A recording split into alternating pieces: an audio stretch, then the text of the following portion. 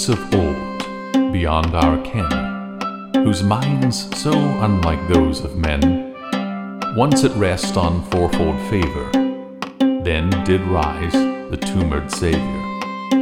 Gripped in jealous untempered ire, tore the veil with Parsi's sire. But not of ends shall we yet speak, for of beginnings truth ye seek.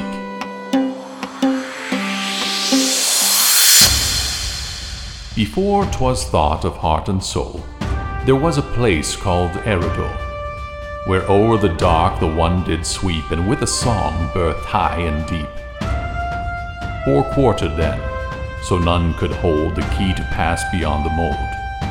There Parsi droops in sanguine flight, whilst Azalix the mountains smite. Then flowed the Ningalix along, bubbling to Lenana's song, of heart and hearth, of craft and heat, of winged and bound and flowing feet.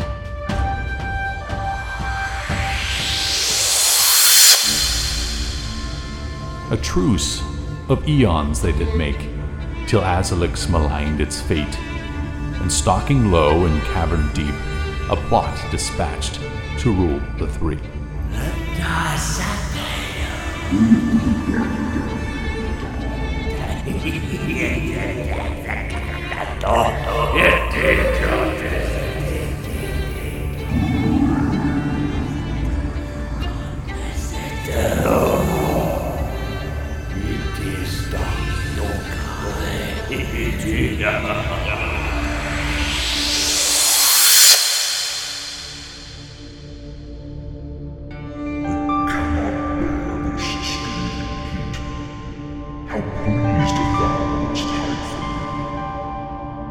Where shall we go to get relief?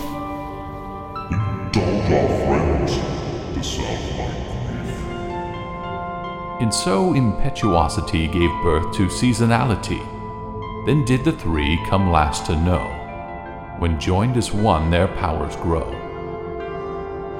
It rested then, the Azalix, a second phase, but with a twist. This ancient mind toiled away. Dusk turned to night, and night to day.